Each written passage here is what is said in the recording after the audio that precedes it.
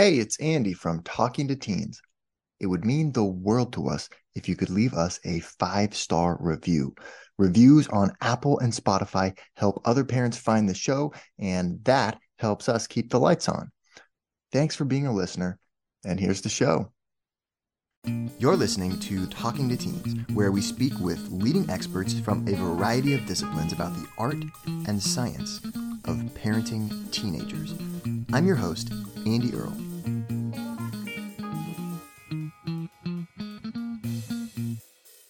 We're here today with Susan Toller Carr. She runs an organization called Justin Carr Wants World Peace.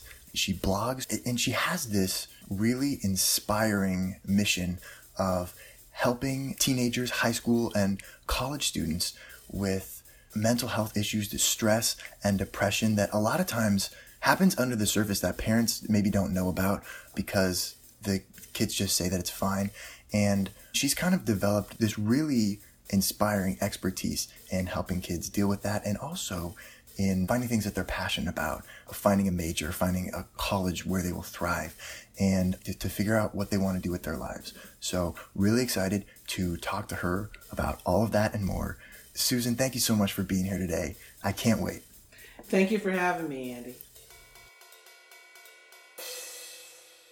So I'm really curious how there's this whole movement, this whole organization that you've started, Justin Carr Wants World Peace. I'm interested to hear about that and about the story behind that, how it started, what you're doing. And then you also do college admissions, kind of helping people with the college admissions process, which is huge for parents of teenagers today. So I'm also really interested to hear about that, how you got started in that, how long you've been doing that, and kind of what that looks like for you. Okay, well, it'll be 5 years on February 22nd, 2013 that I got a phone call from my son Justin. He was at swim practice at Harvard Westlake School in LA. And he said, "Oh, Mom, I'll see you later. I'm getting ready to jump in the pool with my phone." And so a few minutes later, 30 minutes later, I got a call from his best friend's mom. And she goes, "Where are you?" And I said, "I'm at work." And she said, "Something happened to Justin." And I screamed in my office. I was working at USC in the construction and capital development department. I'm an engineer by degree. So the call came through. I screamed, I ran. I'm working at USC. Justin's school is way on the other side of town. And I run across the street and I get in my car and people are calling me. And she just said, "Oh, he hurt himself." And so drive clear across town, get to this hospital. There's hundreds of kids out in front. And when I went inside, my husband was banging the wall, and the doctor grabbed me and said Justin had died. And he was swimming for his usual swim practice, and they said he just went down. And so, of course, life changed in a second, and it was unimaginable. I think I was in a daze. My husband got sick soon after. He was in the hospital, so the phone started blowing up. People were calling, and I had no idea because he was, 6'3", healthy, strong, singing and dancing right before he dove into the pool. He had been swimming since he was in third grade and had no idea what happened, and they said there was something wrong with his heart. So it was a life-altering experience. We went through the motions. It just, shattered everybody's dreams. And so the following year, of course, we were in the throes of watching people from the sidelines go through the college experience, and it was horrible. It was so painful. And then I started getting calls from Justin's friends talking about the stress and pressures that they were under, and I had no idea. I thought everybody in the school was happy and had so many social activities and the whole bit. Okay.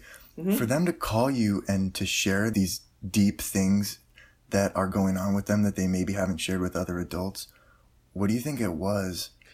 Well, I always made Justin's lunch. A lot of parents didn't cook for their kids. And so they also started piecing together their last days and times with Justin, and how I worried about him because he always said, "It's hard being me, Mom. I'm black, I'm 6'3", and I don't play football or basketball. I'm a swimmer, and I'm a creative artist."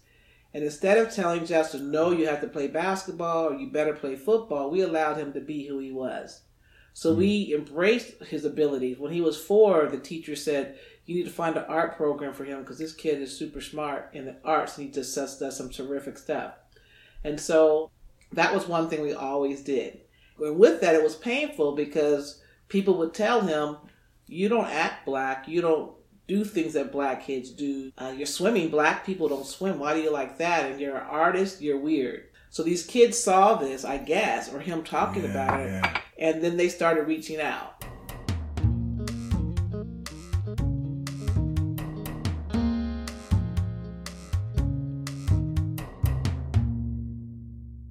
So the first student who called me, she was a freshman at Georgetown. She told me that she was with Justin the last 2 hours of his life. She tells me the story how she wanted to write a children's book, but she didn't want to fail in the eyes of her parents. And Justin told her, my parents let me do whatever. You should write that book. So she goes off to Georgetown, and she said she had a miserable first semester where everybody was walking around like walking encyclopedias and bragging about these majors they had no interest in. It just sounded good. She said, but who are you? What is your passion? So she changed her own major from finance and econ, what her parents wanted her to do. She changed it to art history, which that was her joy. So she said by the end of her freshman year, a lot of kids came and thanked her for helping them realize what was important and who they were. And she told them, don't thank me, thank my friend Justin. So they all knew about who Justin was. After she called and some other situations happened, I wrote a blog. And the blog that I wrote, the first one was, dancing is not to get a place on the floor, but to enjoy every step along the way. There's a reciprocity thing, and there's a number of studies showing this. When someone shares with someone else something like really deep about them, or a flaw or something that they got wrong, it makes the other person feel like they want to open up as well. Mm-hmm.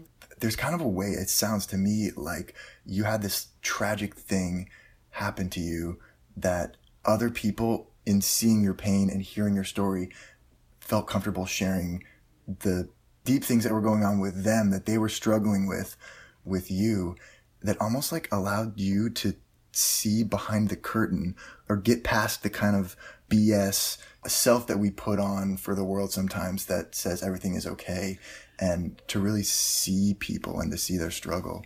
Yeah, I think that the pain that my husband and I experience every day, we walk in our house, we look around, we see Justin everywhere and he's not here. You know, don't get me wrong. I was a vegetable for many months. I couldn't cook, I couldn't go out, couldn't do things that Justin liked. But at some point there was an opening through all this cloud of despair that we had. And so us sharing our grief, and when people asked how we felt, and I didn't say, oh, fine. I told them exactly how I felt at that moment. I cried yesterday. I want my baby. Whatever it was, I was open and honest with our grief and loss. And that's something that people walk around and they say, oh, I'm fine. It's just if someone says, how are you? It's automatic, fine. Great, I'm fine. Yeah. Yes, right. No matter what. And so I started realizing, so that people came to us, they go, how could this woman be concerned about other people's kids? So yes, with this grief and loss and sharing it and clarifying it, because people just assume that people have grief because of a death. But there's 40 different types of grief and losses that people go through that are emotional, just like a death. And it could be from a loss of a pet, a move, a divorce, a relationship, an illness, a job.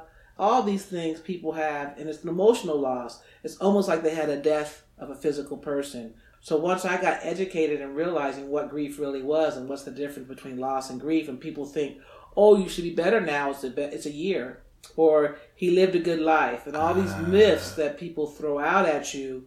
And so that's something that's really important even for teachers and parents to see, because there's a lot of hidden traumas that kids and students have that they hold on to and they say they're fine, and there's really so much pain, especially now with today's climate, that's going on inside of them. I think that's so cool. Parents in general want to put on this image to their kids, I think, that they don't struggle with things. And parents feel like they have to be almost perfect in a way. that they can't really like show their flaws to their kids. But there's something so powerful about being able to be vulnerable and to share your pain with your kids and your flaws.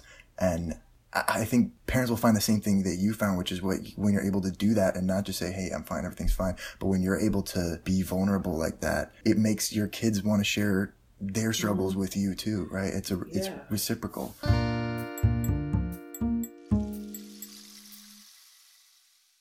Close to 100%. There's also 99.9% of Justin's peers at his school and outside of his school, and unknown peers, people I didn't even know, everybody is dealing with something. Everybody. Sure. So once you realize, and I've been sharing it with people, and I tell parents, I said, would you rather have an unhappy child at Yale or a happy child at Pasadena Community College? And you know what the parents said, right? Send them to Yale. Send them to Yale. And if you look at the pervasiveness of mental health that these college campuses are experiencing, it didn't just start when they started freshman year. A lot of this stuff has been building up for many years of the rat race to try to be successful. And, you know, when I was growing up, my parents didn't know my GPA, nor did they share that with other parents. Now, these parents today, what's your kid's GPA? What's their SAT scores? I'm like, really? It's like their stats. That's like the they're stats. a baseball player, and you got to keep track of their on-base percentage. And yeah. I had no clue because I never looked at Justin's homework. After he passed away, we found out he was national merit, and I about fell out. Wow. No, he didn't have a 5.0 or a 4.0 GPA, but he understood and he had critical thinking of what he was learning. And so nowadays, I just talked to some college kids the other day. They said they don't have time to learn. They go, the way you get your good grades was how good of a memorizer you are. Yeah, right. And then people don't want to share and they don't want to collaborate because you have to hold it close to the chest. Yeah. As if I can't tell them, then they'll be better than me. So that's the mentality that we have right now.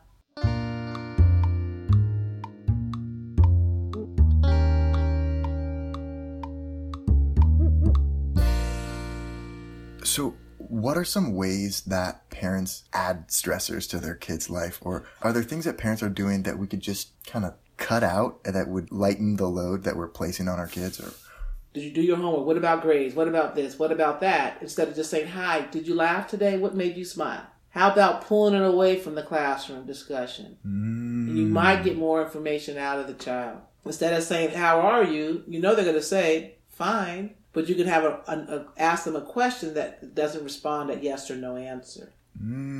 Open-ended question. Open-ended question. Or you could share your thoughts about, you know, this happened to me today, or I saw this happen with this parent, and this kid was doing that, whatever, just to get them engaged. Because these kids, they roll their eyes because all the parents are concerned about is the taskmasters to do the homework and to get the best grades. I just thought that was so important what you were talking about with the ways of getting kids to open up. I mean, I just love the idea of what was something that made you smile today. I wonder if you have any other ideas of other ways to get a kid to open up if they're kind of quiet or to get them talking. Okay, so typically, you know, when someone says, oh, you know, my cat died, and the parent's initial thing will be, well, let's go get another one. Well, you know, sometimes you can't replace a loss. Or I broke up with my boyfriend, and then they'll say, well, he was no good anyway. Well, for that child, those are real emotions that they have. So, you know, there's certain things that you can say. Don't say everything happens for a reason, or don't feel sad, you know, here's a cookie. You can't replace a feeling. And you can't really compare their lives to others. And you can't say, I know what you're going through. So when people have said to me when we lost Justin, oh, my father died, I know how you feel. Well, they really don't know how I feel. And actually, how I feel and how my husband feels, people think it's the same. It's not, because we had two different relationships with Justin. We had our own. And a loss is unique to that person. So basically, you know, sometimes you have to just listen with your heart and not your head. And just be patient. You can't force a conversation, but there's ways to ask, you know, if they see that someone's is dejected or withdrawn. There's things, and you can't say, well, let's go on vacation and they'll feel better. You need to get to the heart of it. When you see something, you should say something.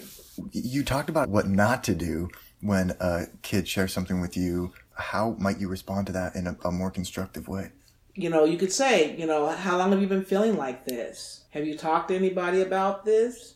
And the one thing that I tell people, even, other parents that I've met that have lost their kids, you could say, I can't imagine how painful and devastating this must be for you. Yeah. You don't know. So basically, as I said, be a heart with ears and listening to them and ask them a question that you can get more than a yes or no. People told us, well, you can adopt. Can you have more kids? Why don't you foster kids? As if I can replace my Justin. That just somehow makes it all better. We makes just it all get better. a new one. So I learned how to express it and educate people. Yeah. So losses are, no matter if the illness, a pet, a move, just like a child who has to move. Their parents have to move to another state. And they'll tell the kid, well, you get to go to a bigger school or you get a bigger room. Well, for that kid, they like the room in the street they live on. So that changed. So losses are anything that affects your normal pattern. So if you're normal, supposed to be at this school and live on this street, when you have to move, yes, it might be for the good, but it's still an emotional loss. And people need to think about that.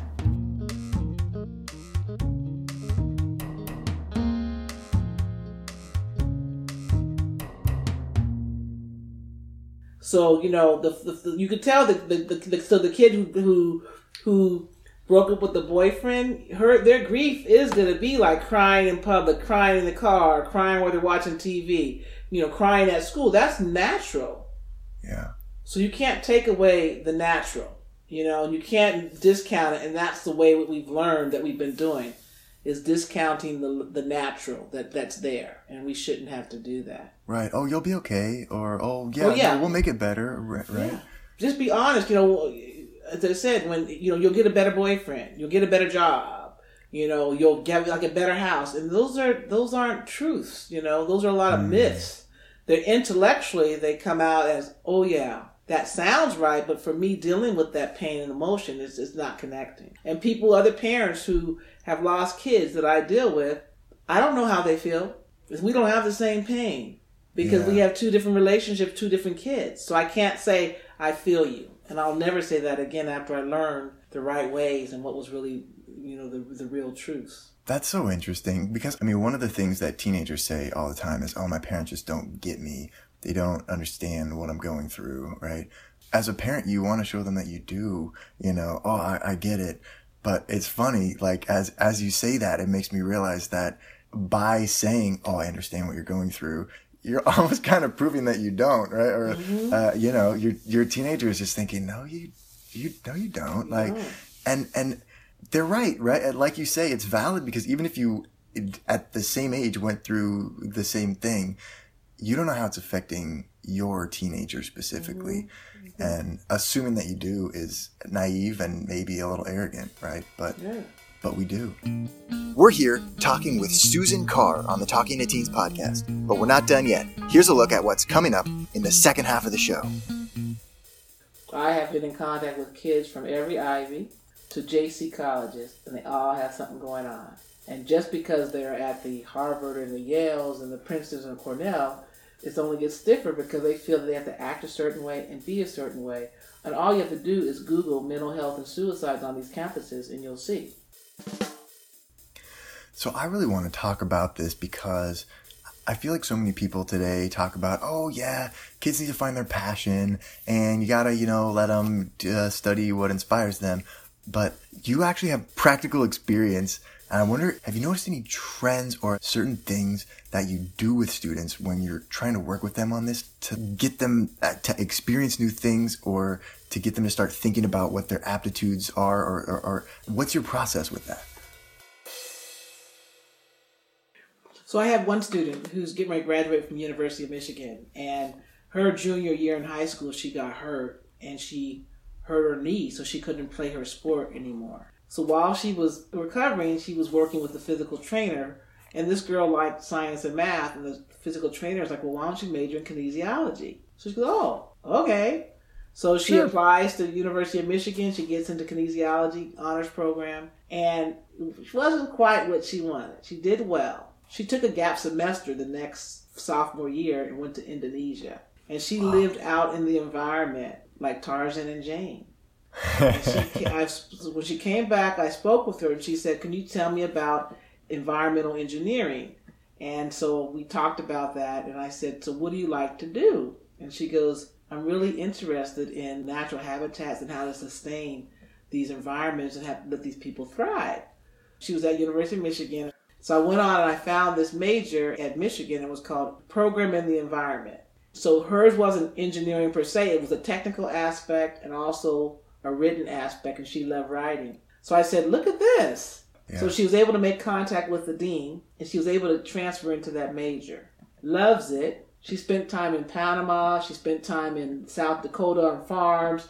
She just got published. She's one happy camper. So that is something, that's a success story that I'm proud of, that started out as just talking to them. And that's what I always tell kids. What's your story? Doesn't have to be cookie cutter like everybody assumes, but what is your story? How would you share your story? And that's what you need to do. So they may have the brain smarts, but as far as how do you actually build and put something together, that's what they were looking for. So that was something people go, if I maintain all these A's and all these things, then I'll be better. And that doesn't always work. Want to hear the full interview? Sign up for a subscription today. You get unlimited access to all the interviews I've conducted. It's completely affordable, and your subscription helps support the work we do here at Talking to Teens. Thanks for listening. I'll see you next time.